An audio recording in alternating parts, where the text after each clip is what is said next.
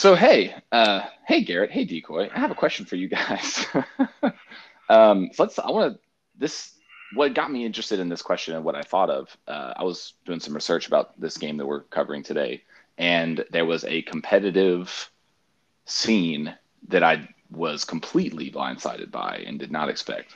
So I'm curious for you guys, just maybe in general, or if there's anything in particular when you think of competitive board gaming, like either what comes to mind or what its place is in the world, the social or board game industry world.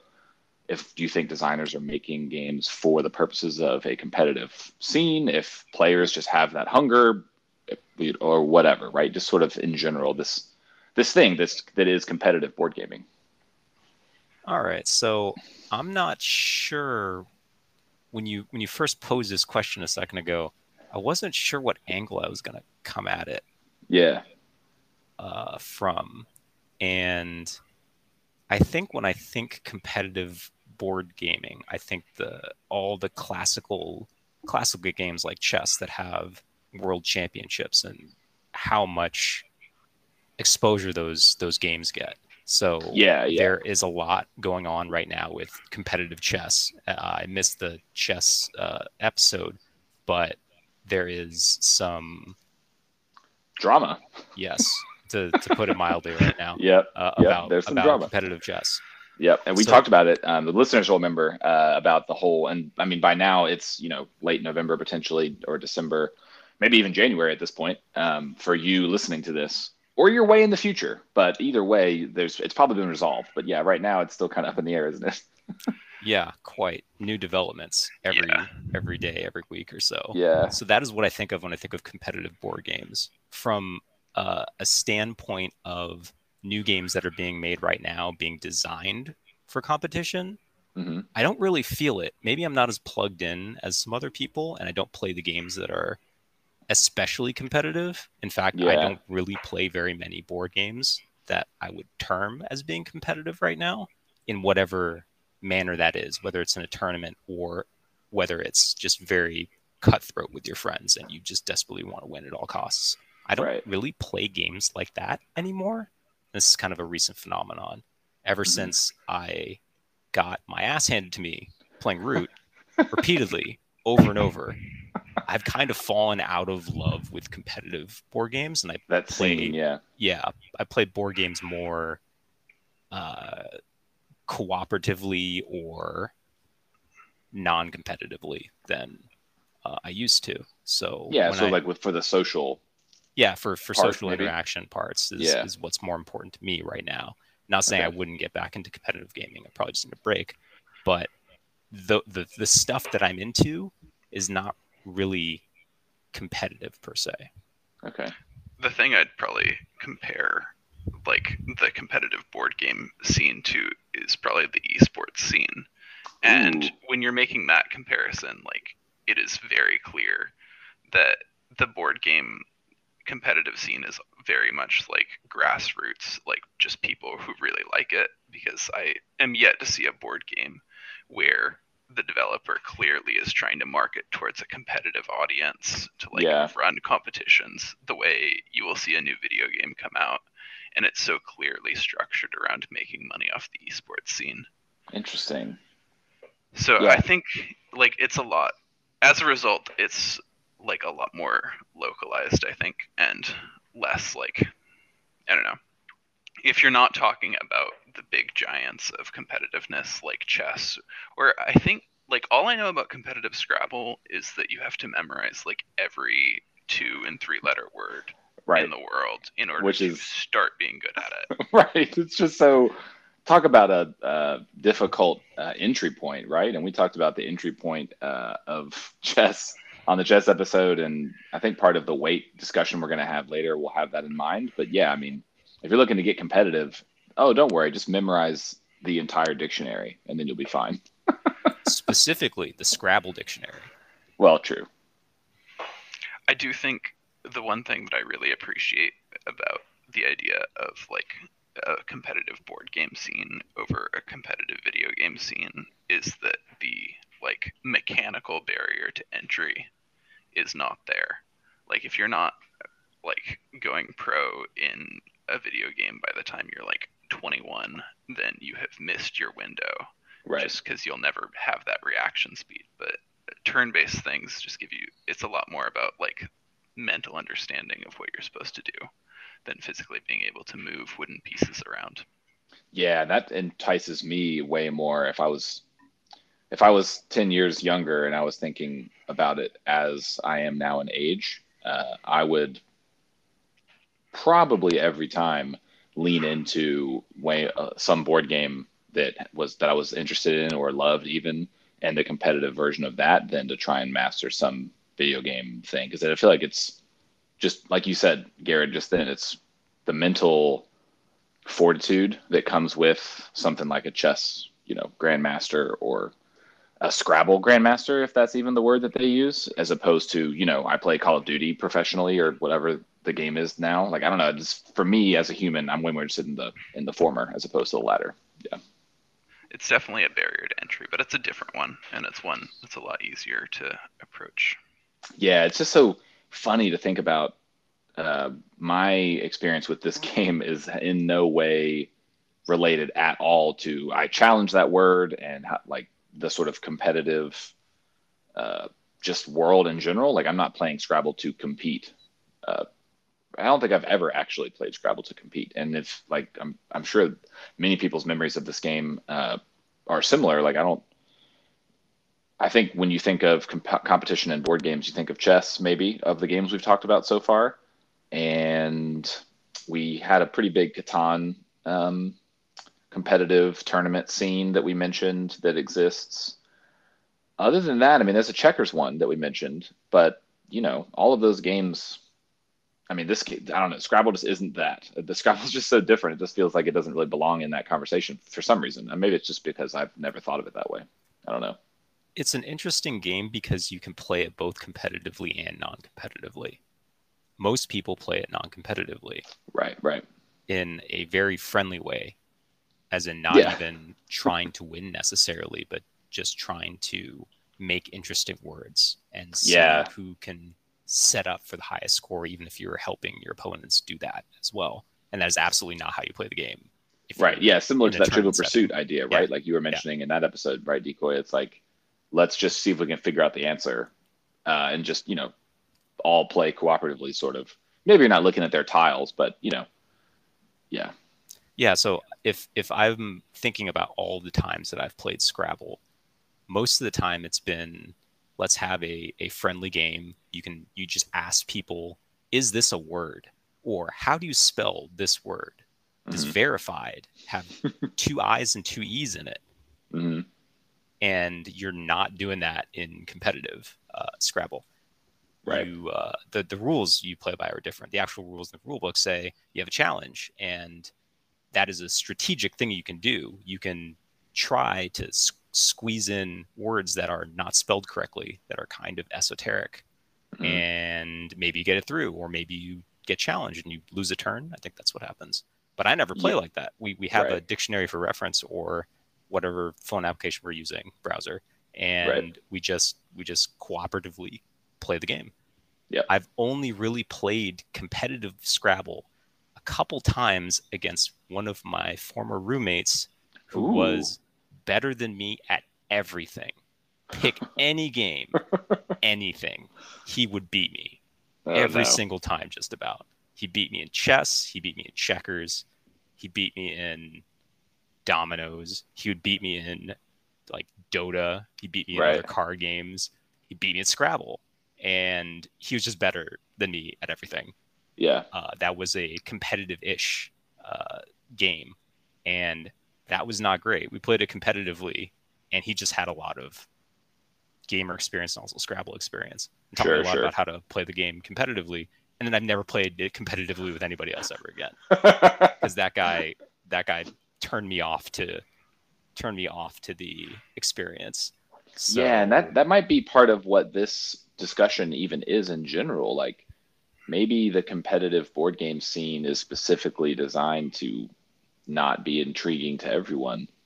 Because I mean, there's not a lot of people who I know in real life who are like, oh, I want to play some game and I want to like dive in really deep and etc. Right? Usually it's just like, oh, let's play a board game. This will be fun. Like nobody's really ever thinking of it in that same way. And if they are, it's like huge deep end, like like you were just describing, right? Like chess, and they're good at everything, and they want to go pro, and they want to track their rating, and they want to make money and enter tournaments, and those are just so very different, polarized versions of how to interact with a board game. It's just fascinating. Yeah, definitely. Garrett, is your brother also? You mentioned him before. Is he the one who's so in y'all's relationship? Is he the one who wins every time, or is it you? Oh no, I usually win, at least historically.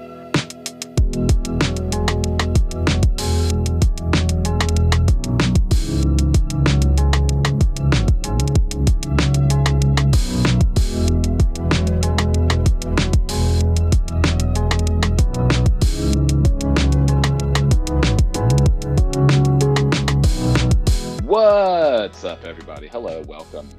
It's Scrabble this week. This is Getting Gamey, a podcast about board games.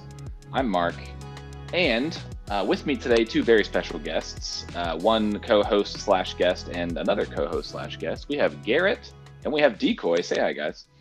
Hi. Hello, how you doing? And Garrett is excited to find out how the ranking has been because he has no idea how we've ranked any of these games. And one thing that Decoy and I find fun every week when we have a new guest is to hear their draw reaction to how we've ranked some things. Okay, yeah, I'm curious about this. So you have that to look forward to later. You've heard us talking about it a little bit already. This game today we're covering is Scrabble. Scrabble's an interesting one for me personally. Before we get into all of the sort of complexities of it and that kind of stuff, let's talk about this game just sort of in general. BGG puts this playtime at about 90 minutes, so relatively quick, I would argue, in terms of some of the heavier board games that exist.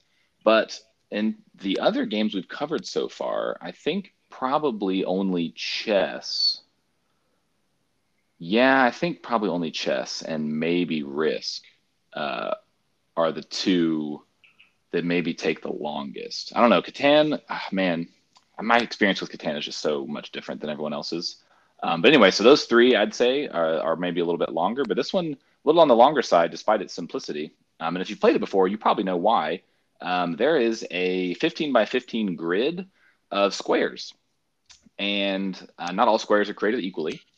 And basically, you're just, making words and putting them on the board and scoring the points for them. It's 2 to 4 players, and we talked about tournament style a little bit and competitive gameplay a little bit. I'm interested because Garrett, you said you had tried out the competitive style.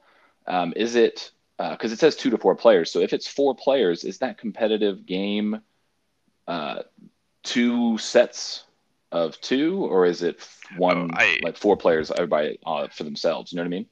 I have no idea there. I was not playing competitively at all. I was just like a 9-year-old kid playing with my grandparents being very bad. So that one time that Garrett went into that tournament, right? We're gonna hear about his tournament game. No, yeah, my tournament Scrabble experience. Oh man, yeah. So about 90-minute playtime. It's 2 to 4 players in terms of range, and it's about 10 and up, is what the box says. 10 feels a little bit young to me, but my vocabulary wasn't massive as a 10-year-old. So I was trying to remember when I was thinking about this game and for this episode. I was trying to remember I was trying to remember the first time that I played Scrabble, and I feel like I was I was older than 10. I know that. I feel like I was kind of on up into maybe even high school age before I started playing this one. Do you guys remember? Do you think 10 is too young, or do you think, because you said you were playing when you were 9, Garrett? So I feel like no for you. I mean, I think that maybe it was too young for me to be playing Scrabble. I think I might have enjoyed it more if I got introduced to it later. But yeah, I think I started playing Scrabble really early, and it probably wasn't regulation exactly rules following Scrabble. It might have been more introducing me to how the game works, and let's see like throw some tiles out onto the table and see what interesting words we could put together. Totally. Roughly the rules. And I think I was pretty young for that. I want to say I was about 8 or 9, and I had a good time. It was nice. Okay. It was a vocabulary builder. I didn't know what that meant at the time, but it was helpful to learn words in retrospect, probably. Yeah, Interesting that you said that this game is said 10 and up. Yep, 10 and up. So I pulled out. I have an old beat up copy of Scrabble over here. This is another story entirely, but I have a ton of very, very old board games, including my Trivial Pursuit copy. And this one's from 1989. Nice. And it's cracked, falling apart. I think it has most of the pieces. On the box, it says ages 8 to adult. Ooh, that's fascinating. I wonder when they decided. So there was, in the history of this game, and we talk about a little bit later, there's been, I want to say 4 or 5. I have to scroll down to my notes here to see modifications and like reworkings of the rule sets and stuff. Yeah, so there might be that depending on what year you bought it, they changed some of the rules and stuff for like that you get in the rule box and the rule book. So there's a chance that I think 99 was the most recent one, when they updated stuff. So like this, my Scrabble board is not in the room I'm in right now, but the BGG Scrabble page has it at 10 and up, which is interesting because 8 and up, I mean 8 to 10, I don't know, 8 to 10 isn't really that big of a gap, maybe, but it still feels too young either way. I feel like maybe it's just because my vocab was low when I was that age. Maybe I needed to play Scrabble when I was younger, guys. Yeah, definitely. Maybe we needed to pull out that Trivial Pursuit so you learn the history of whatever, or Shakespeare or something when you were 8 years old. Totally. Helped out that vocabulary a little bit. So hey, what comes in the box? You may be wondering. This game is pretty simple. So you get a board. It's a 15 by 15 grid. And in that grid, the tiles are either blank or they have little bonus point squares. There's different versions of that, but that's basically what you see on the board. And then there's about 100 or so, maybe less, square, like nice wooden tiles and little wooden like things that you can lay those tiles in, so they're slanting towards you. And gameplay is pretty simple. So no matter how many players you have, everybody draws 7 of those tiles, and obviously each tile has a letter of the alphabet associated with it. There's way more tiles than there are letters in the alphabet, so there's clearly some duplicates. And then, you get your 7 tiles, and then play is just playing those tiles on the board once per turn around the board to make words. And different tiles have different point values. So like, for example, the more frequent letters, like for example, the S is only worth 1 point because S is a letter that is in a lot of words, and there's a lot of S's. I think there's actually not that many S's, but it's just in a lot of words. But like the Y, for example, is 4 points, and the Q, a whopping 10, right? So not all letters and not all tiles on the board are created equally, and that's perhaps the main way that some of this complexity and some of that competitive crunchiness comes in, because unless you're playing it for fun, like we mentioned, and you're just trying to make the coolest words or whatever, most of the time you want those, like the X and the Z and the J and the Q and stuff. You want those letters that are fat and juicy in terms of point value as opposed to your opponents. So yeah, and on your turn, you have 3 options. So, you have your 7 tiles, you're taking a look. You can either pass, which is like, hey, I don't have anything to play, or I can't play a legitimate word. You can't pass on the first turn, though. Like whoever's going first, you can't pass that. Or you can redraw and like refresh your tiles. So if you have letters you don't want, or you have no vowels, or you have all vowels or whatever, and you want to mix it up and try and redraw and get that RNG back into it, you can do that. And then therefore you pass your turn. Or you can play at least 1 tile to the board that's connecting to another word and making a new word. And you score based on the number of like tiles that you play. So if you play, 5 letters and they all are worth 1 point, then you score 5 points, you write it down, and then you pass around and you draw more tiles, and there we go. In terms of game design, relatively simple, despite its complexity rating, which we'll get to later. Do you guys remember when you were playing having any variation rules or anything other than the traditional game style? Because there's one that I used to play all the time, and I'm curious. It's not an official variation. It's just one that I liked to do. Is there one that you guys had, or was it always just standard Scrabble? I think I played mostly standard Scrabble with either an open dictionary or not using a dictionary and just doing our best. Yeah. I don't think we played any specific variations aside from that. Okay. As far as I can remember. Yeah, Gary, how about you? Well, anytime I played like the physical board game of Scrabble, I'm pretty sure we just played standard rules. but most of my experience has been on like the Words with Friends app. I was about to say, not quite yeah, Scrabble, right, because it tells you how good of a word you have and right, won't let you play incorrect words. right. Um, and I think the board is smaller too. I If I think it remember is. correctly, Yeah, I think like it is. it's slightly simpler. So that's been the majority of my experience was this filtered app version of it.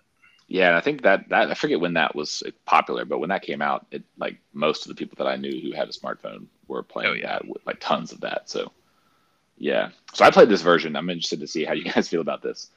This was my little made up variant. You ready? So it's like we'll call it like Scrubble or something. Okay. So, so everything about what I just said. So you can play this if you have a Scrabble board, right? So if you're interested after you hear this, then go for it. You can call it Scrabble or Scribble. Anything that's all those letters but a different vowel. So you have your 7 letters. You have the board. You have to play connected to the tiles that are out. Oh, and I didn't mention before, but you do have to play in the same direction. So right, if it's horizontal and vertical, you can't play diagonal words on this grid, right? So if you have a vertical word and you're trying to play off of one of those letters and make a new word, and you're using like that new word is going to be read horizontally, left to right. You can only place tiles horizontally in that direction to make that word. You can't place like tiles just willy-nilly to make, you can't place an S down here and an A up there and a Z over here to make like 7 whole new words are all around the map. Like you have to stay with your specific line that you're playing on. Yep. So all that is still the same. And you have to play words that aren't real words. So if it exists, it's not allowed. You know how like proper names and stuff aren't allowed in like regular Scrabble. So in this one, it's like you can't play anything that's an actual word. You have to make it up. And there is a person who's not playing, right? So it could be like a uninterested parent who's just like, or a babysitter who doesn't want to play but like is around, something like that, right? So let's say that's us 3 playing right now. So I play a word, I make it up, I lay it down, and then as a part of my play, in order for me to get the points for that word, I have to pronounce it in a way that is acceptable to everyone, including myself, and I have to give it a definition. And then we go around in turn order. So if let's say Decoy was next, so then Decoy has to then do my pronunciation, pronounce it the way I did, and then he makes up his own definition. And then Garrett does the same thing. And then the other person decides which definition is the either funniest or best, and then that person gets the points. Not even me even though it's my word. And then we keep going around until all the tiles are done. Oh my gosh. I definitely am more interested in that version than I ever was in actual Scrabble. It was so much fun. And it's especially fun also, like because one thing we always talk about with this show in general, as well as the different games we cover and stuff, is whether or not this game now is worth playing, and where you would see it played. And for me, that version is something that I would definitely play, like at a bar or at like a gathering with some of my old like buddies, and we had a few drinks and we were like, all right, let's make up some words. That kind of vibe is so the memories go back. It's so good. Highly recommend. Yeah, that sounds incredible. This is on the same level as Subjective Guess Who. Subjective Guess Who. Yeah. Yeah, this is Guess Who.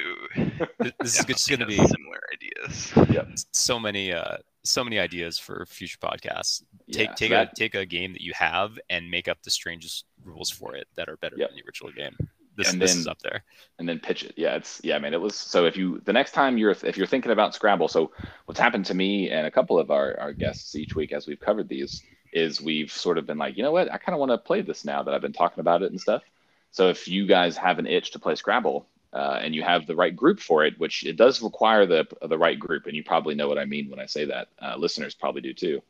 If you have the right group that's going to have the right vibe and kind of lean into it pretty well, and it's going to be like fun and stuff. It's a hoot. It's definitely worthwhile. Yeah, I think it solves my biggest issue with Scrabble, which is the game being around the 7 letters that you have in front of you, and it doesn't matter how many cool words you know if you don't have the 7 letters to make them. But this version definitely puts more of the game on the defining of whatever words you can come up with.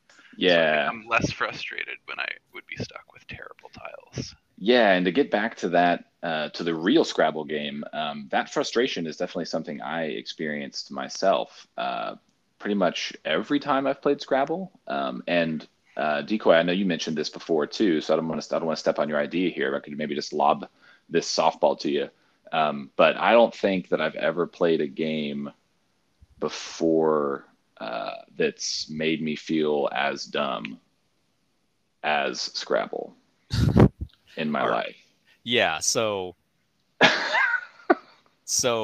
I think that game for me is Trivial Pursuit, probably Yeah. when I was Okay. Yeah. younger. Yeah. That's maybe second, but I've played more Scrabble, so I think that's probably why. Yeah, I totally understand where you're coming from with that. There's a Hmm. funny thing that can happen here, especially when you're playing with people who don't necessarily have as much education or don't have as much command of the English language, that Hmm. Scrabble is just a non-starter. So in our family, I would play Scrabble with my mom, only child, no siblings. Hmm. So we'd play Scrabble together, but we'd never play Scrabble with my dad because he learned English as a second language, Okay. and we tried once and it just didn't work. Right. He Yeah, this would not could be the not, game for that. yeah, No. he could not play that game. Wasn't having any fun. So even if people are really really smart, if there's a language barrier, then you're in a little bit of trouble. It can Totally. also just make people feel kind of dumb. Like there's people who are putting down these great words, making lots of points, and you've got and or Right. there, Right. or Uh. you get like find, wonderful, excellent. Right. You Right. can't get a whole lot of points or win the game doing that. Yeah. It's like, oh man, I just played a 7 point like word. Okay, cool. And then the next player's like, all right, here's 70 points, and you're like, God damn, like, what am I like? Is it me? Is it the game? Like, what? There's something going on here, but yeah, it's definitely strange that when you're like, I played the word poop, and then somebody else played like, I don't know, opioid, and you're like, oh, I could have played that. Dang, I didn't think of that because I didn't see that I that I could have used to make that word or whatever. Yeah, it's definitely strange. I get like about 3 or 4 like 5 letter words, and then I am reduced to 3 letter words for the rest of the game. It feels like. Yeah, it does feel like that for me too. Yeah, common occurrence. Just playing with my last time I played this competitively, playing with my roommate in college. That was a bad time because he just had much better vocabulary than me. Right. Even though, interesting story. Shout out Ryan. I know you're out there. Stop kicking my ass at Scrabble or anything else we're doing. Um, I don't want to say that I was smarter than him because I wasn't. We were just Right. smart in different ways. But Mm, he just had so much more command of the English language. right. Shockingly, because maybe you might not know it by talking to us, but he Mm, had the exact right stuff for being able to play Scrabble, and I did not. I yeah, have and that. terrible, terrible memory and terrible recall. Mm, So oftentimes I will be looking for a word and I just can't find it. I know it's there. It's in my right. memory. If someone said it to me, I know what it means, but Mm, the recall is not there and it takes me forever. yeah. So whatever it is that he did to practice Scrabble, probably just playing lots of Scrabble and reading, he was Right. just so much better than me at the game, and it made me feel dumb. There Yeah. are This definitely game brings that skills to out. Scrabble. Yeah. Yeah. I was about to say we should talk about some of the maybe skills and like strategies that this game has. Garrett, do you have any in mind that you were thinking Not besides the particularly. memorization of all of the words of the Yeah. English language? Well, well, memorize every 2 and 3 letter word, and then Right. you can start seriously playing Scrabble. Yeah. So to give you kind of an idea of how my strategy of it goes, I try to not go first because I don't want to make the first word because usually that's a low point score because you have to. So there's a middle tile that has a star on it, and you have to have your first word.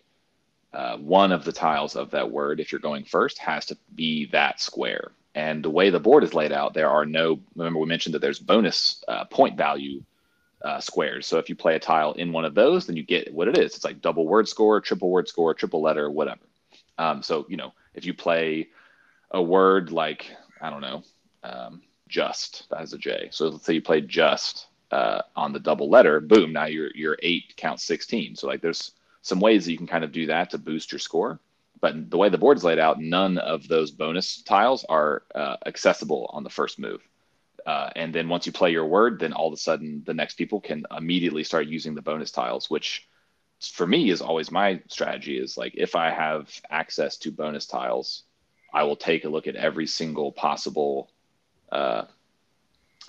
like letter that would lead me to a bonus tile. And then I would look at my letters and say, can I make something that would have me placing one of my highest point things on that square or whatever?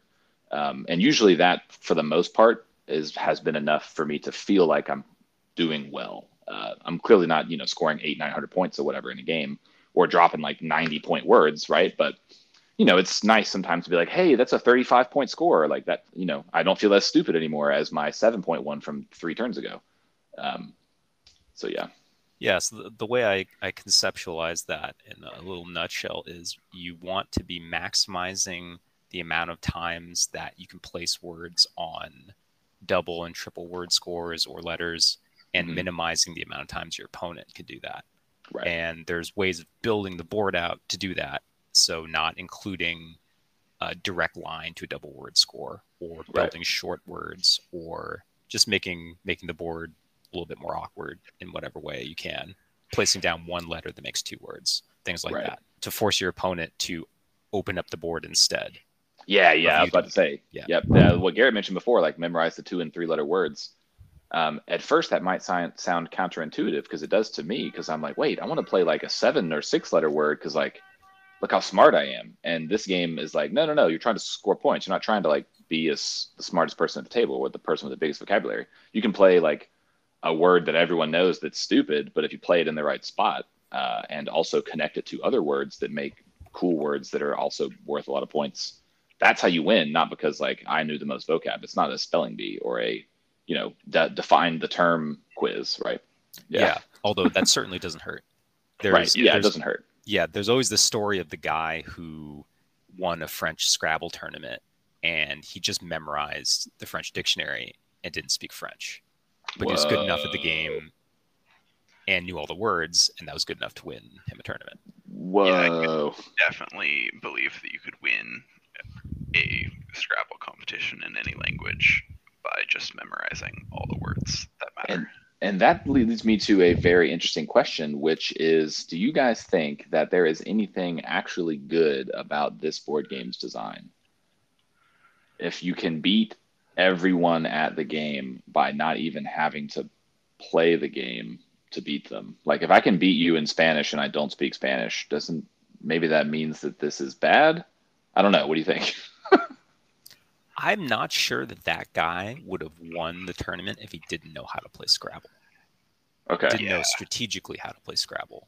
Just because you know all the words doesn't necessarily mean you know what to do with that information. I don't know the details behind whether that guy was good at Scrabble or bad at Scrabble, just that he didn't actually speak the language that he played in one.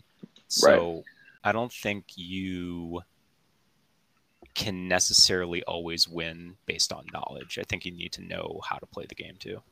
Gotcha, yeah.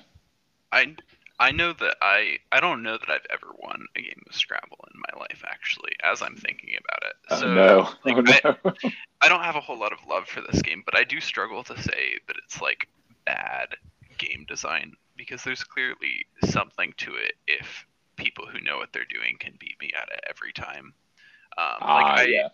One thing that I slightly go back to the strategies. One thing that I never observed about my own end game boards, but that I definitely observed about like seeing my grandparents playing or my mom playing, was just how much more compact the board is if you know what you're doing.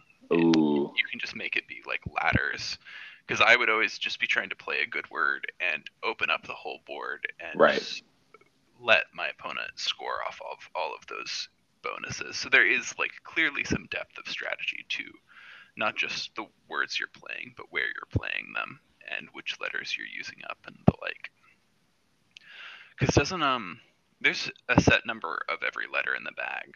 So yeah, it's like 8, 12 of some. Right. I feel like that's got to allow you to do something to know how many more E's there are left in the bag or something like that. Yeah, kind of like how you're counting ambushes or teapots or whatever in Root, right? Like you're like, Yeah. oh, okay, my chance of drawing this off the top of this deck right now, based on how many I've seen and what I have in my hand, is 30% or whatever. Yeah. Yeah, and going all the way down the line, if you haven't seen a couple very high value letters and the game is nearing the end, it can be strategically advantageous to you to play a smaller word so you don't end up drawing the Q and the X on your last turn because the bag is so thin. You Yeah, might because be able those to, are hard to use at the end game versus the yes, beginning, right? or you might be able to see spots where you can use them. So there definitely is strategy Mhm. that does impact game outcome here. It Yeah. just is only a portion of this. If you don't know the words, that seems to be mostly the most important thing. Not that Yeah. necessarily strategy is not important, but words are number one importance, and maybe number two and number three, and then strategy is also in there. You also need that. Right. Yeah. It seems weird that like a board game that has a sort of pretty active, I would say, competitive scene, um, like it's not just how good can I be at the game and what the game provides in terms of player interaction and stuff. It's how good can I be at the game. Oh, and also how good is my vocabulary? Like it's such like the fact that it has that other thing that just has no relation to the game at all is, I guess, what's kind of bringing me some more abrasion with it as opposed to something like chess where you can know you don't even have to be able to speak. You don't even the players don't even speak to each other, right? Like you don't need to know anything. You just need to know the perfect information that you see in front of you, right? And that's it, which is a lot more of a competitive, I guess, vibe for games if you look at it now, like in the big picture. At least then that's how I've always sort of thought of it too. That's why I guess why I was so surprised that Scrabble had such a good competitive, scene about it. Yeah, that's It's interesting. How many games have we talked about that you can play without actually needing to speak to your opponent? Or oh speaking boy, is all the way down and not yeah. necessary? So star checkers, you don't have to speak at all. Same with regular checkers. Same with chess. Catan, you have to speak to trade. Risk, same thing, but you're not trading. Guess who? Clearly. Actually, you don't have to speak in Kerplunk. You can just pull the spaghetti strings, and watch the marbles fall. Yeah. Battleship and Monopoly, you have to speak because you have to pay stuff and make trades and that kind of thing. So I guess just those three. Yeah, it's pretty interesting. Yeah. So hey, let me ask you guys this. So the weight of this game. We talk about weight and complexity and all of that stuff, and we do that every week. And Garrett, we haven't heard your sort of take on board game complexity, and in general, it's one thing I always like to do when a new guest has arrived is just sort of get their uh, unedited version of like what they sort of view as a board game's complexity or as like weight, because it's something that everyone seems to sort of have an idea about, and there's so many different ideas about it and things that go into it. So maybe that can be part of also what you have to say here. But for this game's weight is a 2.08. And I always like to compare these to other ones we've covered so far, just to give our listeners and also you guys just some like reminders. So Risk is the closest one to this one that we've covered at a 2.07.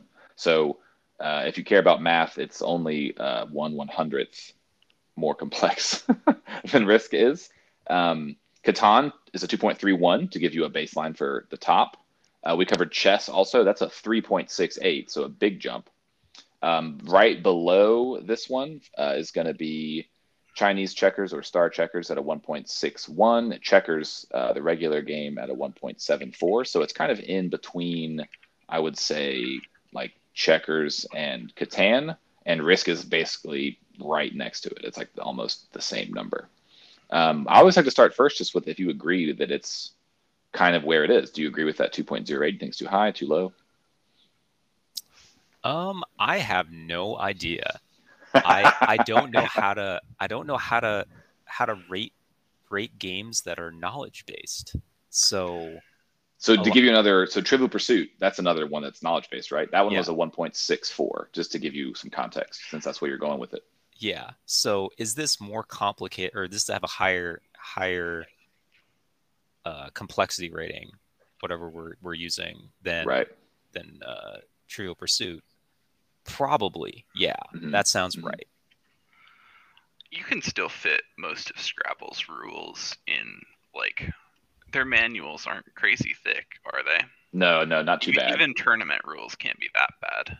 Let me pull out I got my copy right here. Yeah, it's not going to be. I mean, it's not going to be some 30-page document, right? That's going to have like subcategories of rules and addendums and all this stuff. It's pretty straightforward. This is. I mean, we covered all the rules already, kind of just talking about it. So the Scrabble rulebook I have is 15 pages, and these are half of a standard piece of paper, or a little bit less, looks like. So not very many rules at all. A lot of this is just, maybe that's part of why it's at a 2 points. I mean, Risk has way more rules than this. Just to give you Risk's rule set is huge.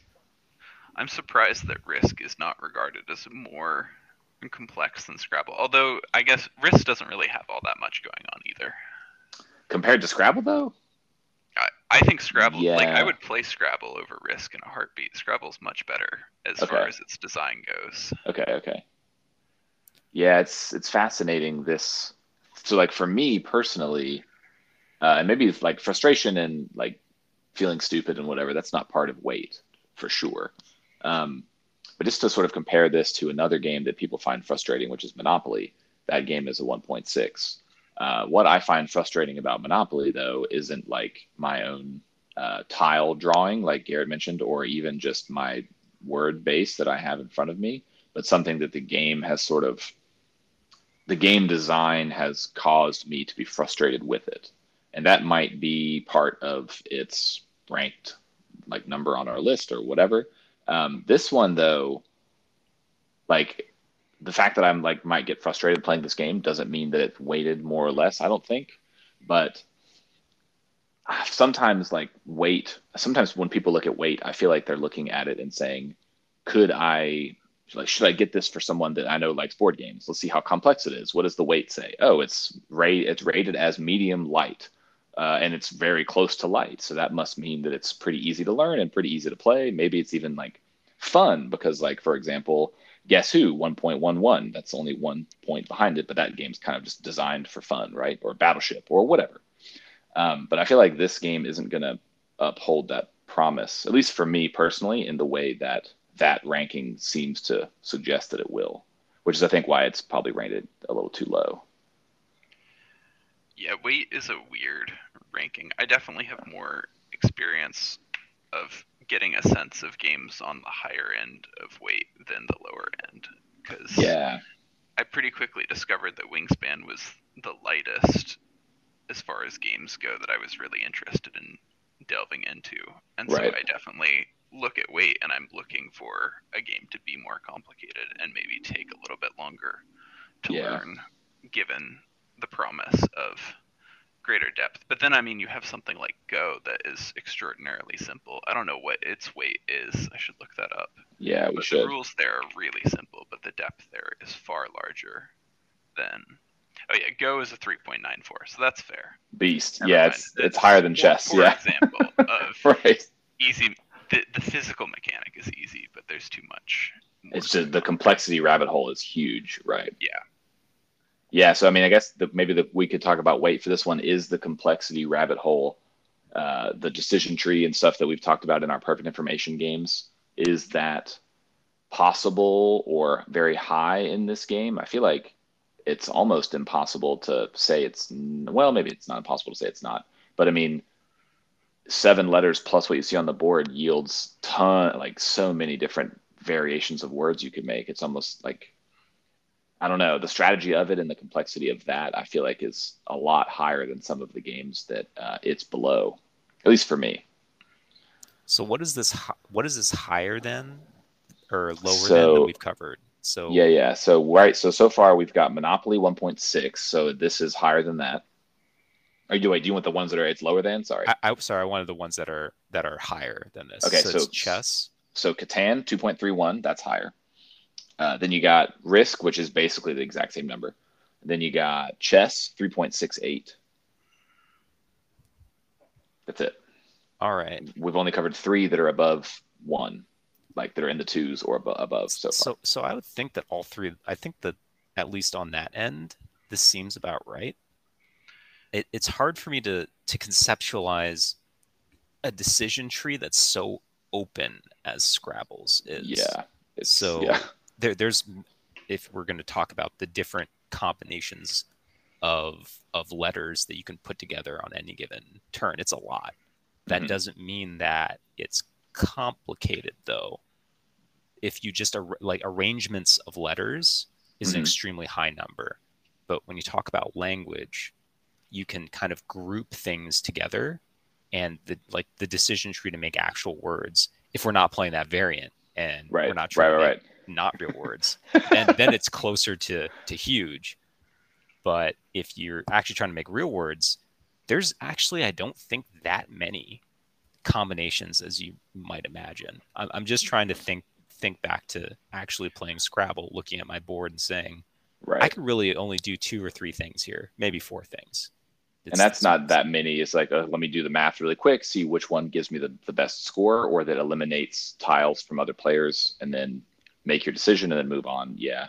Yeah. It's definitely something you're doing more on like a turn by turn basis than chess, where you're trying to like, if I move here, then they'll move there, and you're trying to plan out as many turns as you can.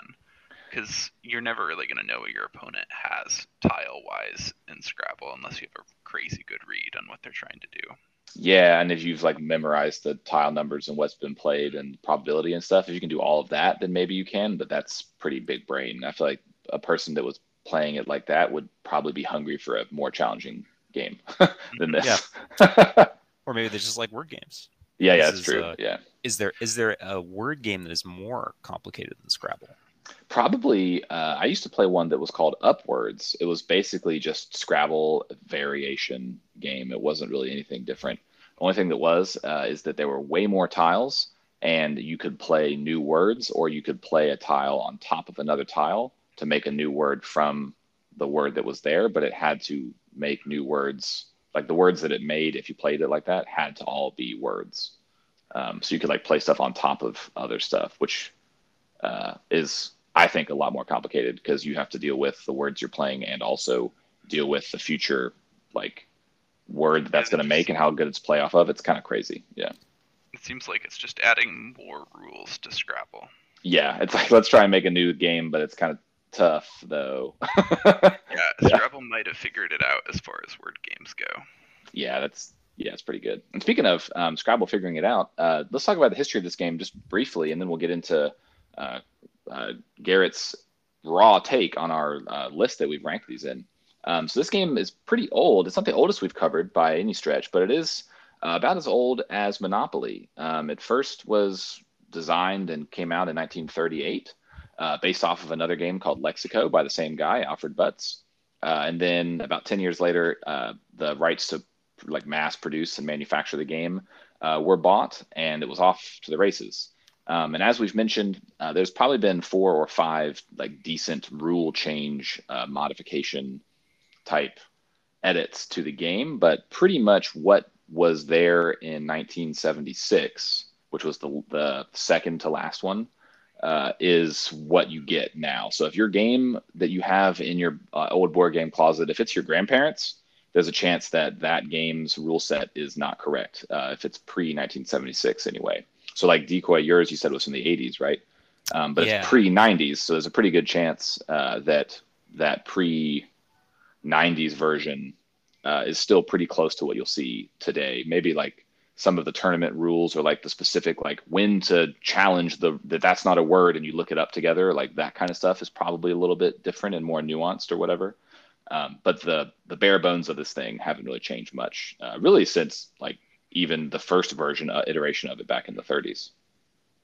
Yeah, my board game copy from 1989. I think I'm going off of it has copyrights on here at the bottom back page, and it's got all the copyrights from 1948, 49, all the way up to 1989.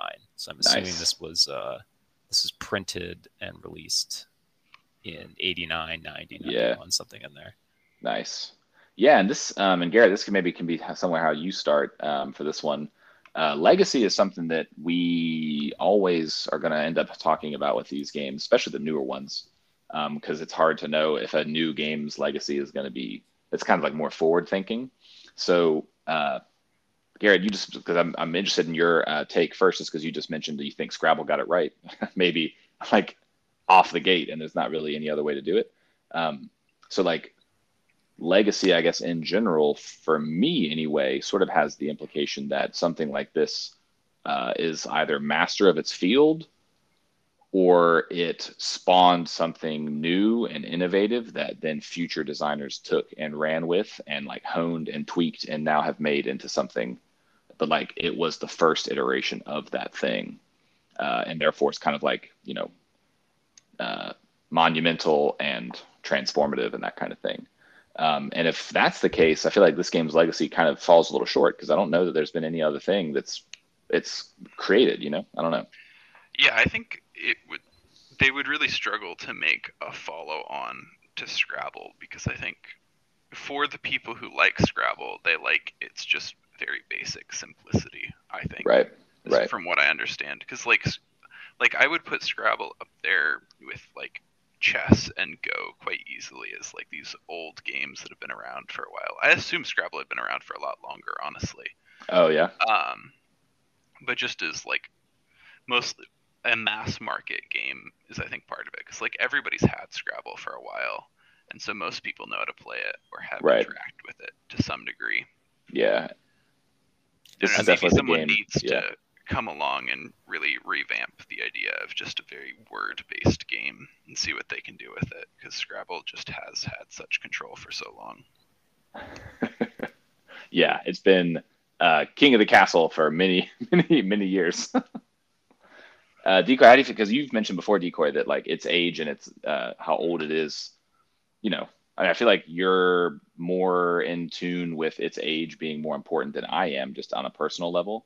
Do you think that the fact that it was like pre World War II, do you think that gives it any credit when we get into ranking this bad boy against these other games, or do you feel like no? It really, to me, depends on the game. So for something like Monopoly, which we've talked about, that game is about as old as this. And I don't actually give that game a whole lot of credit for what it is and when it was made, because it has not particularly held up too well. It did its thing when it was released as a critique on capitalism and then got kind of pulled and twisted into something else and being a casual board game. Scrabble, I would give more credit because it's still very, very, very playable now. You can still pull this out. People like us grew up playing Scrabble, just like people may have. I'm not sure how many copies this sold right when it was released, but this is maybe the same experience that my parents had. They might have, and people in their generation grew up playing a game like Scrabble or Scrabble itself, the same way I did. And that legacy bit is important to me.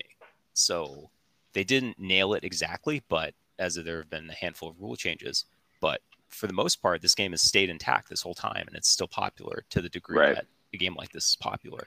It still passes the Target test or the Walmart test. You can go down to your local big box retailer and find a copy of Scrabble. People still buy it. So for the people who like a game like Scrabble, it still offers exactly what they're looking for. Yeah, that's good. Put that one in the pro column, I'd say, right? Because there's some games where you're like, oh man, I'm looking for X or Y, and you're like, this game looks like it's going to have that, and depending on when it was made and whatever, it doesn't actually, right? Just because of the direction that the industry has taken in the last 20, 30, even 15 years has gotten people's expectations to a different place than they once were back when we were 10 and learning Scrabble or whatever age, right? Yeah. Interesting. Okay, so let's have Garrett's initial reaction here. So if it helps you, you guys can write it down or whatever. I can send it to you. But now is the fun part. So the ranking as it stands, and I want to read it for the listeners here. So our first game, number 1, is Catan. Then number 2 is chess. Then Risk. Ooh, oh, interesting. Okay.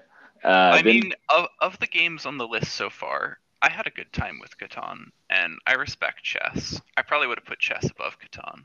ooh, so would have Waterman. He was trying to argue for it really hard in that episode. Yeah, Risk yeah. at number 3 is maybe questionable, but we'll see. Ooh, spicy. All right, all right.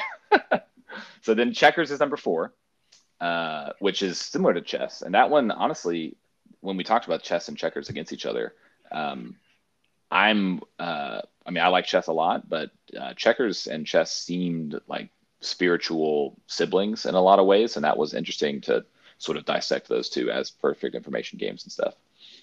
Anyway, so then number 5 is Guess Who, which many people have said they don't agree with, which is hilarious. Oh, really? I Um, think Guess Who's a good time. I've only ooh, played it a good. few All right. times, but it seems like fun. Yeah. So then Kerplunk is next at number 6. Battleship, number 7. That's our most recent one. Then we have Monopoly at number 8. Star Checkers or Chinese Checkers at number 9.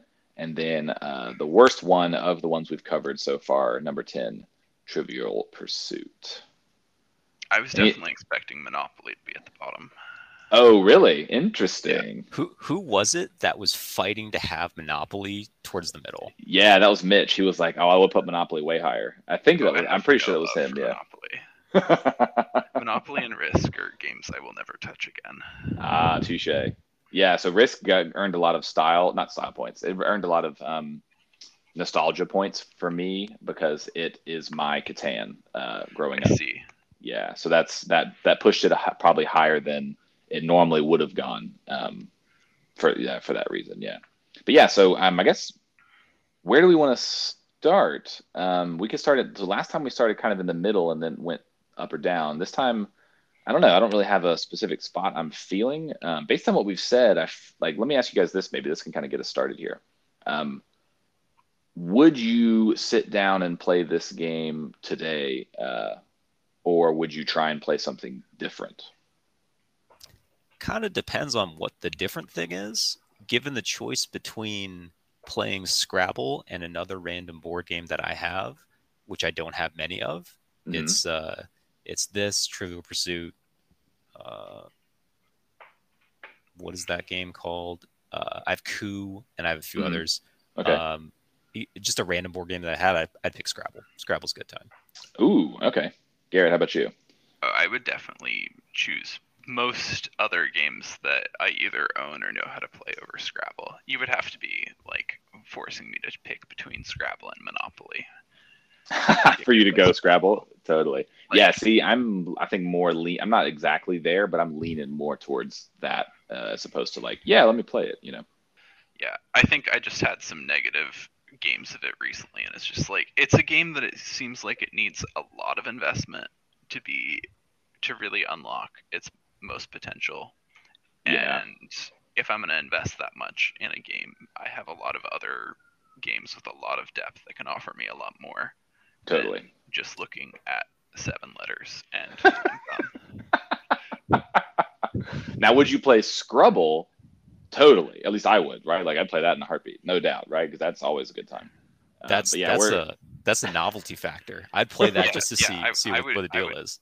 check it right. out for sure. And there's a chance, and like we've always say, like there's not really a rule or a rhyme or a reason that we're gonna like a script that we're gonna follow at this part.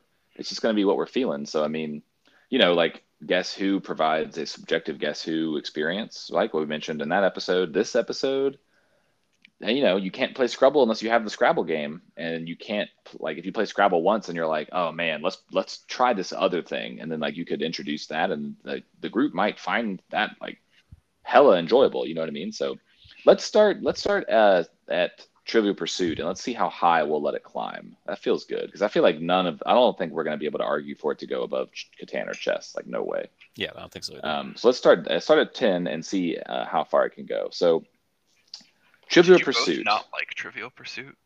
So Yeah, I like Trivial Pursuit a lot. which is so funny Yeah, and because it's at the bottom. I know.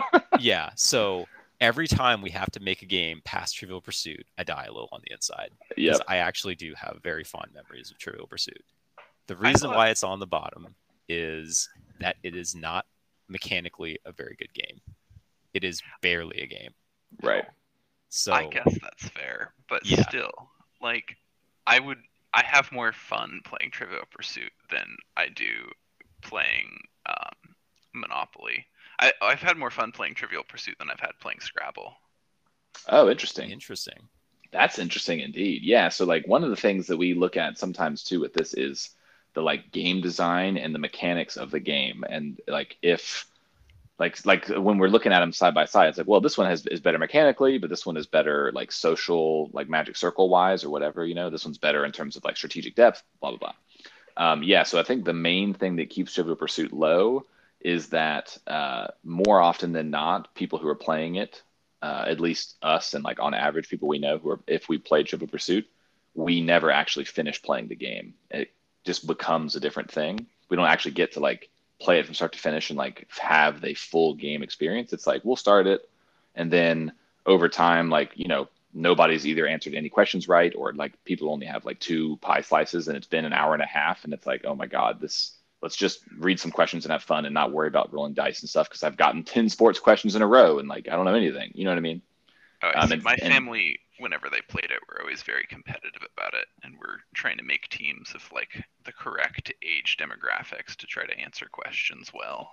So whoa, That's cool. hardcore. That is hardcore. I Damn. love that a little bit. it's only been a few times that like everyone's been together to play it, so maybe I just have limited experience of it, and so it seemed like more of a fun time than actually playing it much. I definitely think Scrabble is better. I was just more surprised Trivial Pursuit was at the bottom. Yeah, I think it's better too. This game is similar. So Decoy, you've mentioned before that you have sort of a educational, like, or at least in the past anyway, you've had like an educational search, or this game provides me with something educationally, like vibe kind of with your board game experience, at least in the past. Yes. And these two games kind of have a similar thing. Although I guess with Trivial Pursuit, maybe you're learning new facts and like trivia, and Scrabble, you kind of have to already know the words, but there is a sense of like, oh, you know, I'm 11 and I saw my parent play, you know, I don't know, some word that I didn't know before. And then there's a moment to be like, here's this word and here's what it means. And you can like learn a new thing. And that's pretty cool. These two things, these two games have that in common. And there's not many games on this list that are that way. I think Waterman would probably argue that chess teaches you quite a bit because he teaches chess as a job. But the others, you know, I mean, Monopoly, I guess. And so if we do let it go past Trivial Pursuit, we can kind of keep going with this idea. Monopoly teaches you about like paying rent and shit, which, you know, I mean, I guess that's something. I don't know. That kind of sucks though, but. and as I said before, there's actually even better games about purchasing property. Yeah. Than Oh, Monopoly. 100%. Oh my God. Yeah. So for what it does, like, no, it's not very good at what it does. There are So- wildly better critiques of capitalism that you can find. Yeah. Yeah. Touche. Let's see if it passes Chinese checkers. Trent, Garrett, do you know anything about this one? Yeah, it was like I've stayed at places that had like Chinese checkers before, and I think I've tried to play it once or twice. It Yeah. didn't. It never particularly grabbed me mechanically. Ah, interesting. Yeah. Yep. So it sounds like, so and Decoy had mentioned this on that episode too. I think I might be alone in the sort of positive vibe nostalgia of that game in particular. And I don't love it enough to fight for it over Scrabble, because I've played Scrabble more times, I think, and more recently. I'm also an English teacher, and like words are cool. So like, you know what I mean? Like I think if I was going to sit down and play this versus Chinese checkers, I would play Scrabble probably every time, despite the fact that I do have a soft place in my heart for that game. Yep. Fully Yeah. agree here. Yes. I regret every time I hear this listing, I always think to myself, why isn't Chinese checkers at the bottom? Yeah. Why did we let it go above? I How did I know. let that happen? I was on that episode. Because I was love on it both of those so episodes. much. I know. Yeah. That's because it's just Well, so. Water under the bridge. Yeah. Maybe we can fix it later. Yeah, I was about to say Or- maybe one day we'll have like a re-rank, just like segment, just to like organize things a little better or something. So let's see if it goes past Monopoly. For me, I don't even need to talk about it. It does for sure. How about you guys? Yeah, I'm pretty much there too. I I don't. have no love for Monopoly. Yeah, I don't really like it either. Monopoly is sort of a weird game in terms of like design wise, I think there's more designed into it. Like Scrabble is a lot simpler, even though I mean Monopoly is pretty simple. You roll a die, you move around the board, but like Monopoly does have a little bit more of a flavor, I think, of what the new board games are doing. Because Scrabble is like tiles on the board game, like that's it. But Monopoly has like a pawn and like positions on boards and stuff. Now, granted, it's all randoms and like it does suck, but like we had a conversation about if we were teaching games to aliens and strangers a couple weeks ago, um, and Monopoly might be a better intro game if you're trying to get people to play heavier stuff like Wingspan or Wonderland War or Root or whatever it is that you're hot on. It might be a little bit better if someone's never seen a board game before for them to play Monopoly first, because then they'll be like, oh, there's a board and I'm on the board and I move around it and there's space that I take up and stuff. And Scrabble's just like, hey, how's your vocab? Is if we're going to compare them in terms of like what it is as a game. I mean, I don't know that I'd pick a word-based game to teach a stranger or an alien, but I definitely don't know that I would pick a game that makes people miserable playing it as the alternative. If you had to pick those two. So the answer is neither. You pick something neither. else. Let's just do something else. If you show an alien race Monopoly, they're never going to come back. Yeah, that might be true. That touche, Garrett, touche. All right, so Battleship is next. This is, if I'm being honest, the first time that I'm running up against any sort of abrasion with it not passing it easily. Chinese Checkers, for me, has the nostalgia factor, but I still think Scrabble's a better game. Battleship, I'm not so sure. It has nostalgia for me and also does have some better game like design mechanics, in my opinion, than the other three have. How do you guys feel about Battleship? Is there anything that you feel one way or the other? Do you feel strongly already? I definitely have had more fun with Battleship. I guess it also depends when we're talking about this who you're playing these games with. So if you're thinking about playing these games with the best possible groups that you could be playing these games with, who am I playing Battleship with? I think we brought this up before. There are some games that are great if you are playing with kids or younger people in your family. Right. And Battleship would be one of those. That'd be pretty fun to play with people who'd never played Battleship before, younger people. Yeah, and if you play the Salvo version, yeah, and if you play Salvo, it's even better. Right. Shut out Salvo.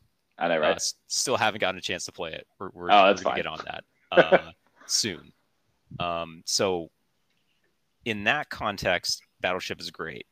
In pretty much every other context, I want to be playing Scrabble, I think. Oh, that's interesting.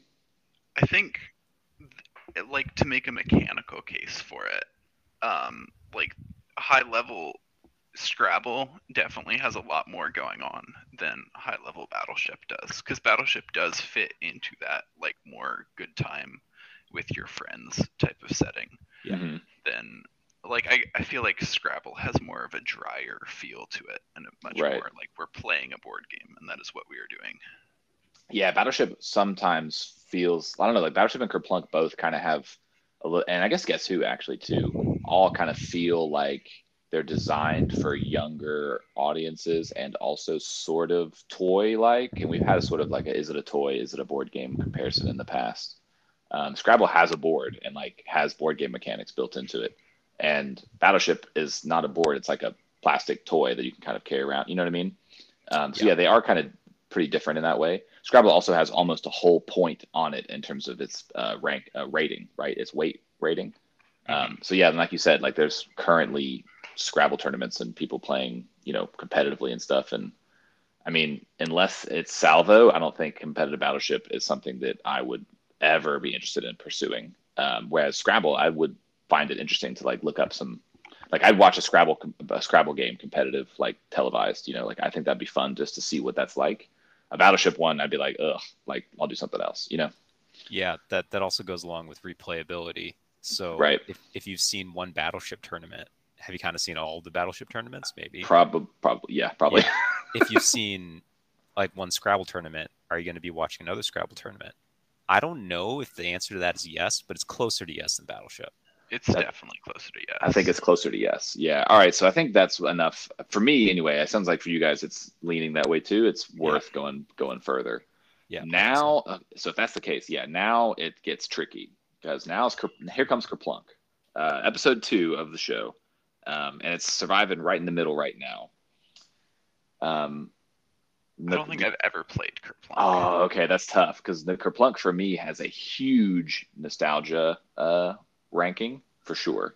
It also is, and this is something that we argued for it when we argued for Battleship and Kerplunk last week. Kerplunk has a very good speed setup time and takedown time and sort of introduction to an evening of board games. It's probably, besides maybe Guess Who, I would say on the list we've covered so far, the best. Let's play something and kind of get board game kind of mindset and board game stuff in the air of a social setting. It does that, I think, the best of any of the games on the list, except maybe Guess Who. And it's quick, and it's like you can set it up. It's fun. It's got a easy, like you don't even have to read the rules to teach it. If you've never even played it, you can be like, oh, this, like, you already know how to play it just by looking at it. It's so simple, and it's like 5 minutes, and it's got a like big sound and stuff. Like it's got such a good appeal, at least for me, and it's way more interesting for me than Scrabble is. I'd have to hear y'all argue hard for Scrabble, I think, personally. Yeah, Challenge accepted. Maybe. And Garrett, yeah, just to give you an idea of Kerplunk, if you haven't started looking it up already. Yeah, I've seen some pictures, and I do understand basically everything about the game. Just you can look at a picture of it and be like, oh, that's what you do. Yeah, just you want to have less marbles. It's like whoever has the most marbles loses. Everybody else wins. I argue, like, I agree with Decoy here. I think the argument for Scrabble is similar to the argument for Battleship in that, like, there's just a lot of depth to Scrabble. But I don't know. I think I come to games looking more for depth. So maybe that's just me. Okay. Yeah. Like, I mean, yeah, no, I do too now for sure. Like, and this part of this is also today, 2022, in the current board game world, is this worth going back into your closet and pulling out or not? And I would say yes, but because it's not going to require that much of you is part of that, right? Like playing Monopoly would take 2 hours, and I would say no to that question. If somebody asked me, should I play Monopoly? Like, board games, I'd be like, hell no, play something else, right? Kerplunk, though, if you have it and you don't have to buy it and you've got like 10 minutes, you could play it. You know what I mean? Like, so I think in that way, it's definitely worth playing now. Whether or not you actually want to, and if it deserves to be where it is and stuff, is a totally different thing probably, but it does have that at least. Yeah, we're getting into really tricky territory here, comparing games that do different things. So if you're doing an icebreaker game, Kerplunk seems pretty good. Like you play Kerplunk first while you're waiting for everybody else to get to the party, and like, people are doing other things, and you need to fill up 15 minutes. And you can make it into like a drinking game, or you can make it into, like, you can do a lot with it. Guess Who's only 2 players. You can't. I mean, I guess you could do subjective Guess Who and have teams, but like. Yeah, that's more of a after you get back from the bar, let's play this because I haven't played this in 15 years. Right. Or you don't really set up your board game night for those 2 games. Those are fun one-off, 2-off things to kill time, and they're both of them are very good at that. But they're not your main game. You're not going to a Guess Who board game night. let's have Kerplunk night. I think I put more weight on like a main event game than I would on a like precursor game, unless that game is really, really good. Yeah, so, and I think I will say that those 2 games are pretty good, but I also think Scrabble is pretty good. Scrabble is the best example of what that type of game is. The main event game, you mean, or the starter? Just a word game that you can play on a board. That's a board game. Yeah, and I feel like too, like to kind of speak on your point, Decoy, there a little bit, if you were looking for a board game starter game and you only had 2 of the 4 people, or 3 even of the 4 people, and you wanted to wait to do like the teach and stuff or whatever you're doing until he or she or whoever it is arriving, Scrabble, you could do that too, and then you could just not finish it, right? And you could just be like, hey, like let's play Scrabble real quick, let's work on whatever it is, and like you could. I guess really that's true with any game, but Scrabble does sort of have like a nice appeal as opposed to something like I don't know, Chinese checkers, you got the marbles, Trivial Pursuit. People are just going to be like, oh, probably unless they like it. But if they're indifferent, Scrabble can do that too. You might not be able to finish it, maybe, but And also very, very minor fractional bonus points for being some sort of educational game. yeah, So this yeah, does lend itself, if you're using this list as a what game should I pick up? What game should I go to the store and buy right now? hmm Yeah, chess is a good one. Yeah, Catan, maybe not, but maybe it used to be. What else do we got? We have we Risk, have checkers, Risk. those. Risk at a certain point in time, that might have been the game to pick up. Checkers is also a pretty good game to have, especially if you get into like a 5-in-1 pack. Right. Scrabble's also pretty good. Scrabble's a good game to have around. If you want to Kerplunk play with not so kids. much in that way. That is fair. Yeah. Although to contradict that point you just made about education, Kerplunk does teach you about gravity. Come on. In case you haven't encountered that. In case you haven't figured it out by whatever point, yeah. All right, so let's talk about Guess Who then. I think it should go above Kerplunk based on what y'all have said. So let's talk about Guess Who. And it sounds, or it feels like to me that we're getting close to its ceiling. Guess Who and Kerplunk are kind of so Yeah, similar that it almost makes sense to kind of let it keep going. But Guess Who does provide a way more interesting subjective alternative if you want to that we've covered, as well as like you can't like deep dive and sink your teeth into, like, I don't think there's competitive Guess Who like there is Scrabble. It doesn't have that, but it does have a similar ability to translate it to a lot of different, like, it's got a good variety, situation possibility type thing going on for it. I definitely think that the arguments are pretty similar, and I wouldn't mind it just going straight up to above Guess Who and seeing how it does against checkers, just because of that lack of depth. And I think that, like, you are getting to a more main event game as soon as you get into checkers. Yeah, that's fair. Risk. Yeah, I'm gonna go with the similar thoughts. If you're putting it above, what did we just put it above? Kerplunk. If we're putting it above Kerplunk, we should probably put it above Guess Who as well. Man, all right, let's look at this bad boy climb. All right, checkers it is. No, so now, listeners, just so you know, we're in the top 5 now. So at the very least, we'll be 5th. Checkers is 4, and then Risk 3, Chess 2, and Catan number 1. I don't know where to start with checkers. I like checkers better than Scrabble, if I'm going to be honest with you guys off the top. It is certainly more accessible. It's certainly easier to learn. It certainly has maybe a surprising amount of strategic depth. Right.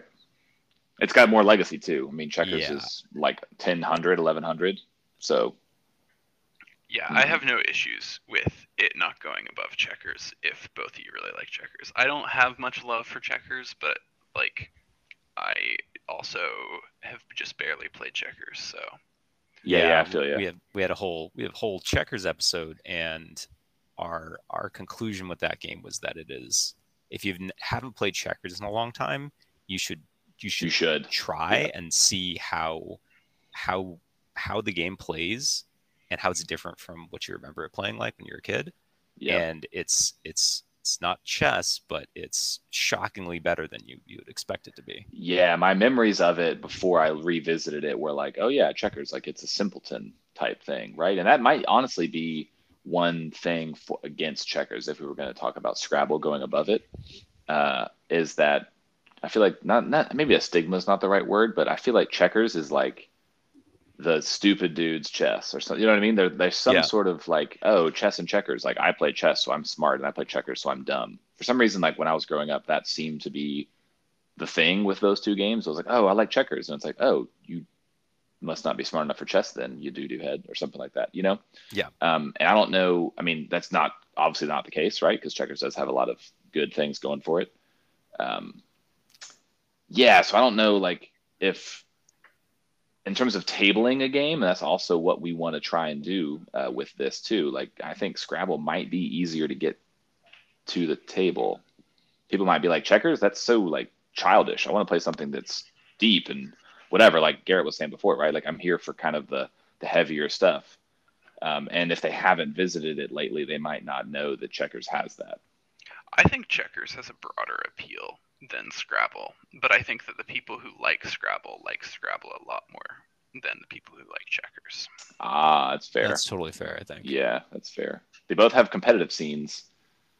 Yeah, Garrett, if you're not feeling super hard about checkers, like against checkers, I guess, and for Scrabble to keep going, I think we've met its spot, which I'm totally good with. I feel like Scrabble's kind of the bouncer now, maybe, to like the main event, which is what you guys were saying, which I kind of like actually, because would I play Guess Who as a main event type game at a like board game group? I don't think so. Checkers, I think I would, and Scrabble, I might not want to, but if that was what everyone wanted to play, I'd be like, all right, I like it enough to do it, kind of deal. Yeah. If I had to, who are the last five? I'm randomly thinking up situations here in my head. If I was to ask the last five people who visited my apartment that didn't live here, would they rather play checkers or Scrabble? Yeah, to see if it would go up. Yeah, I think it's good at fifth while you're thinking about that. Yeah, and now I'm curious also that like the last time I played Scrabble, I think it was with my wife. It was fun. We were on vacation. We took it with us. It was kind of good. Um, we took that and like one other game. I don't think we even played the other. We didn't play that many, but it was sort of like the casual version, not the like, hyper competitive, challenging words, which I've never really played anyway. Yeah, I think 4 out of the 5 last people that have visited me would say they wanted to play checkers. And that Over might have Scrabble? something, yeah, over Scrabble. That might have something to do with playing with me. I'm not sure. I've had people say, I don't want to play Scrabble with you because you're just going to win. And that's not very happy. Yeah. But everybody hasn't played checkers in a long time. And you feel like maybe the tables are a little bit more even there because Right. it's a simpler game, quote unquote, easy to play. Mm-hmm. Something along those lines. And when you bounce that ass at checkers and they're like, wait, holy crap. And like you can maybe play it a second time and really like itch that strategy nerve that they maybe didn't know that you're about to itch, Yeah. Or maybe they just beat me a lot.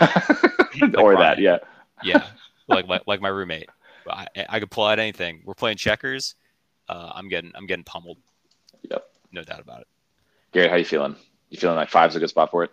Yeah, I think that the absolute highest that it could have gone was just under chess, and I have no issues with it staying just under checkers and being like just between that and the like more fun like starter.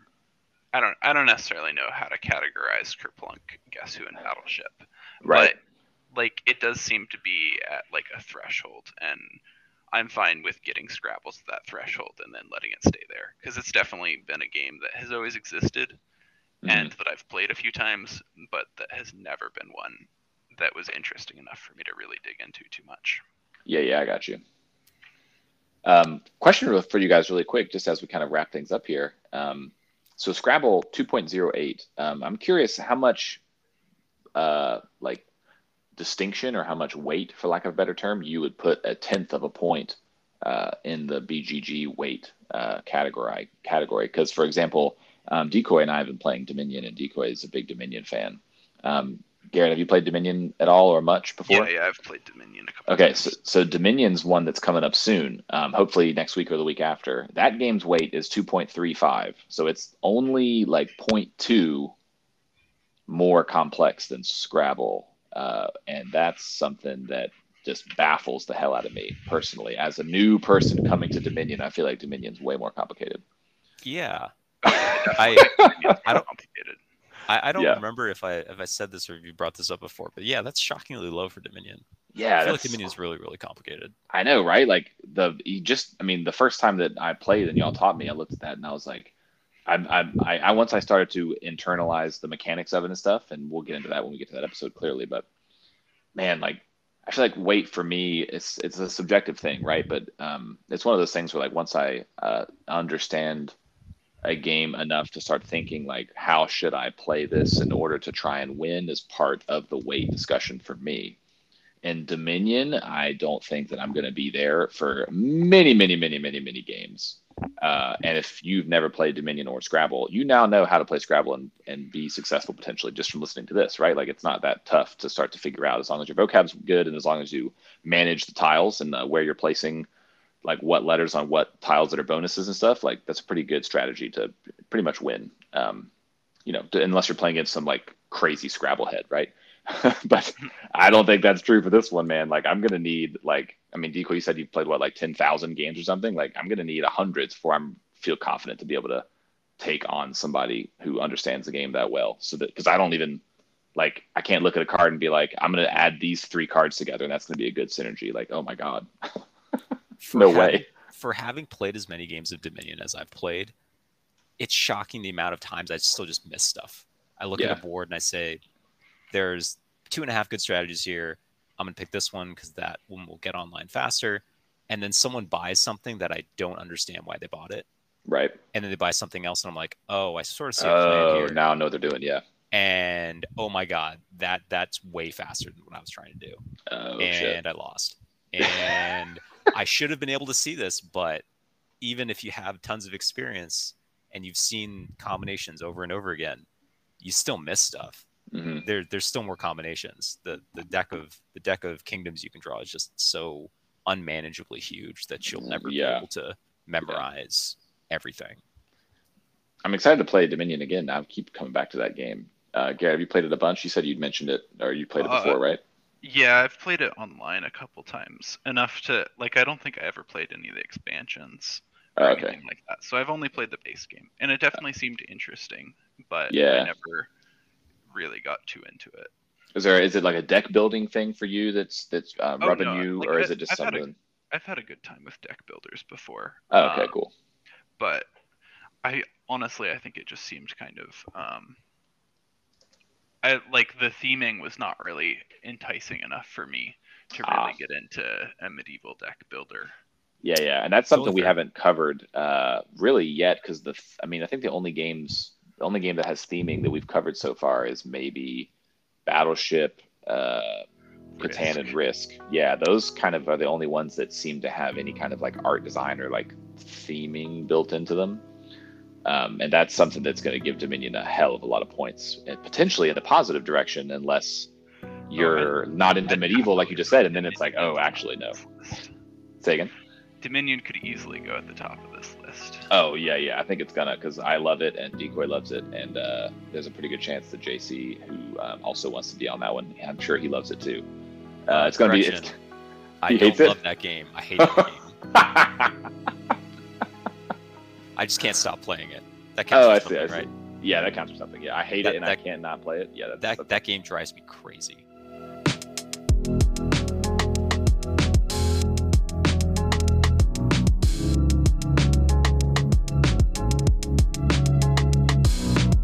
Hey, thanks for listening to the show.